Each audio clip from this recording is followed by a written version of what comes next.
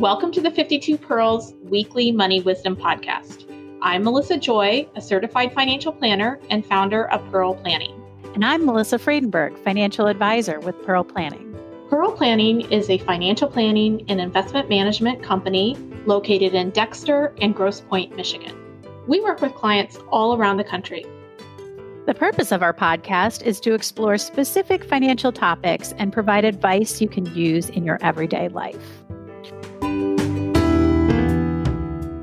Welcome back to the 52 Pearls Weekly Money Wisdom Podcast. It's Melissa Joy here today and joined by my colleague Alexa Kane, financial planner at Pearl Planning. We're so excited to talk about Giving Tuesday, one of the biggest charitable events of the year.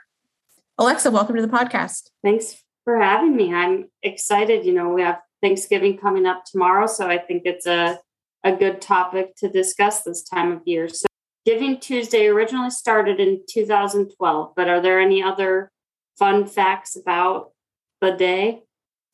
Well, the day is always the Tuesday after Black Friday, also the Tuesday after Thanksgiving. And as Alexa mentioned, if you hear any background noise from me, I'm working on the turkey brine and kids are running around the house because we've got Thanksgiving tomorrow and we'll be releasing this on Giving Tuesday. But it has quickly become one of the most important days for charities of the year. And in fact, $2.47 billion was donated on Giving Tuesday last year, and there were more than 34 million participants. Those numbers just boggle the mind. They're really a big deal.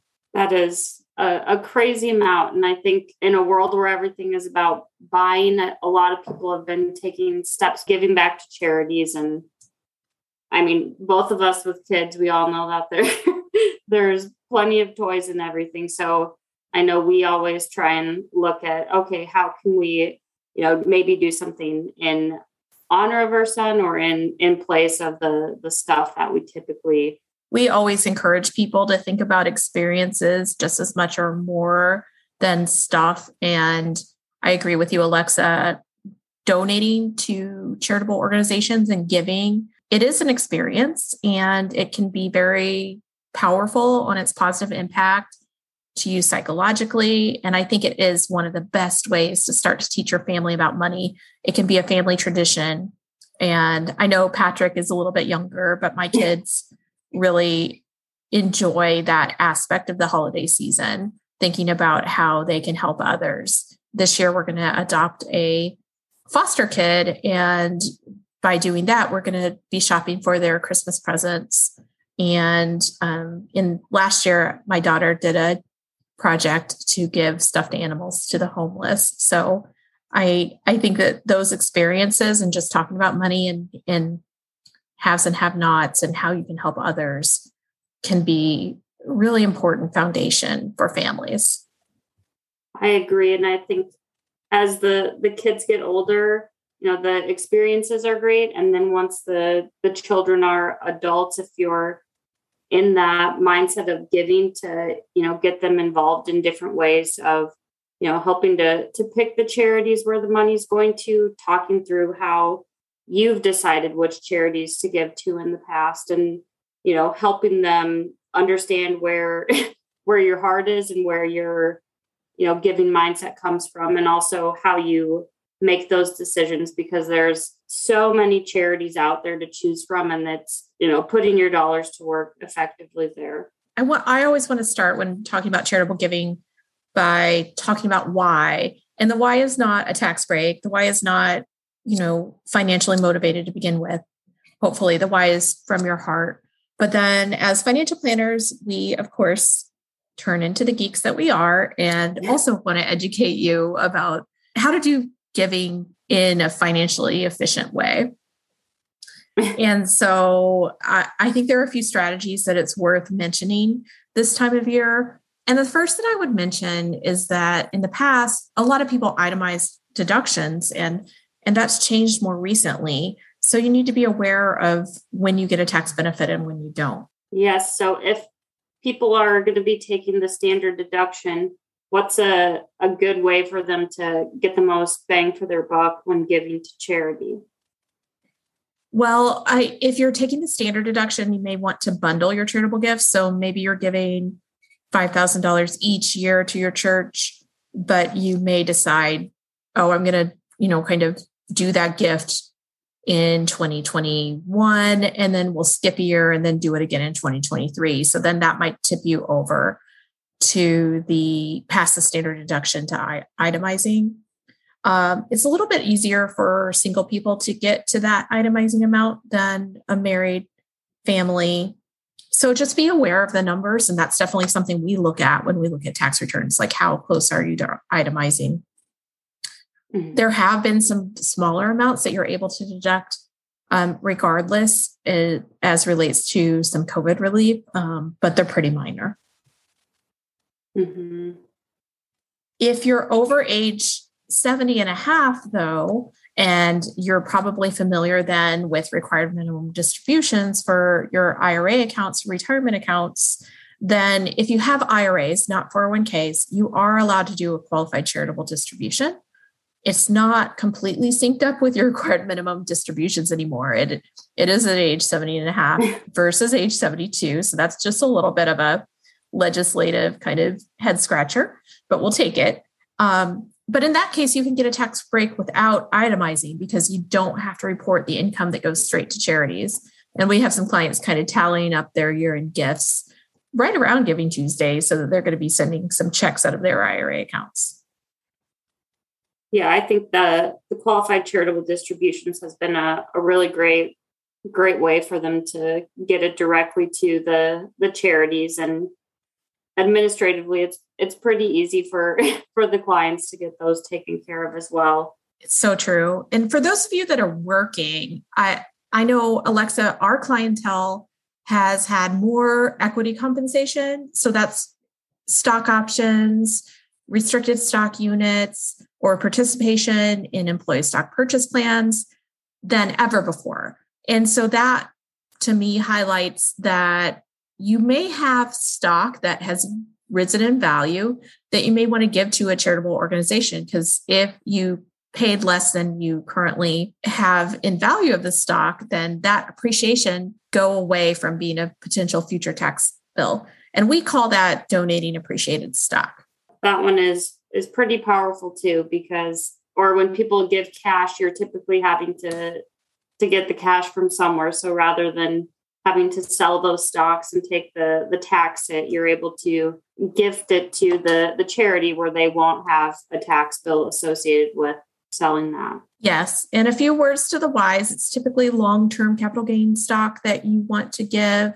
And it is something where you may need a bit more information from the charitable organization. If they're really small and kind of just getting started, they may not have a stock account for you to receive the funds into. So be willing to do a little bit of extra legwork, but I always love an opportunity where you're able to give and also able to get a benefit, a tax benefit, or just, kind of give in a more efficient manner that might boost your gift or increase your inclination to give. And so we would always encourage you to think through exactly what account is this coming from? Are we writing a check or swiping a card, or would there be a more thoughtful way to give? Mm-hmm. Absolutely. And then the one other way that can also have big impacts on the taxes is the donor advised fund. Do you want to tell us a little bit more about that? Sure. And if you are listening and you're like, oh, I think that makes sense, then you can do a little research as well. We have written articles and had webinars about donor advised funds. So I'm going to go high level, knowing that you may need to have a longer conversation if this is something that applies to you. But donor advised funds are kind of like a charitable foundation. They are an investment account or an account that is set up for you that allows you to give over time. But the point in time that you report that charitable giving to the IRS is the moment in time that you put the either cash or stock into the account. So we just talked about donating appreciated stock and how you may need to know, each charity's info in order to give that way. With a donor advised fund, you could put stock right into the donor advised account. And then perhaps it would be managed longer term for you, or perhaps you would just want to have checks issued, but the charity itself doesn't have to accept stock. Instead, they can receive checks. And when we go back to that idea of kind of bundling your charitable gift, where you might do a multiplier for this year, or you have a high tax year this year, so it would be more beneficial with high income this year than next year to make a charitable gift, then you have full control over when you kind of report and then thus hopefully get a tax benefit or itemizing for your gift. And it can really turn into a legacy account. So it can be something that grows over time and is part of your funding. But a couple of things to keep in mind. Again, you're going to be thinking about long-term appreciated stock if you're giving, and we love the idea of giving stock to these donor advised funds. Additionally, you need to make sure you're not giving for pledges. If you pledged the funds, the IRS wouldn't like that you were giving it out of a donor advised fund. And so what I do, like when I'm filling out my church pledge form, is I cross out the word pledge and it's instead an intent to give. I'm not making a pledge. I just have a intent that I will be giving over time and still give them the same information.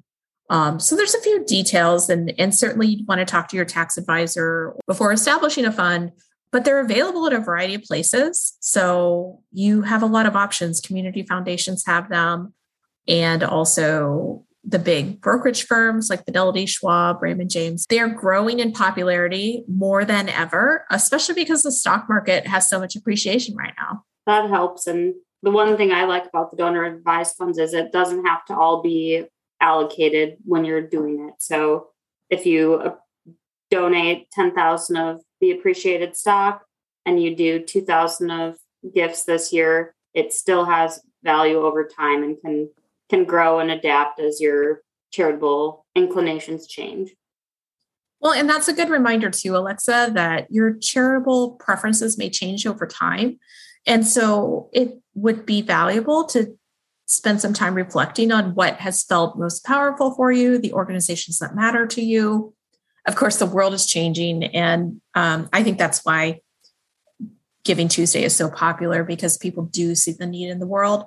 And so if you spend some time reflecting on what matters to you, I know for some clients, they've expanded their giving. For others, they may have reduced the number of places they give, but give bigger amounts. And of course, all of this talk about giving money to charity doesn't discount the wonderful work that so many volunteers do in giving their time and talents.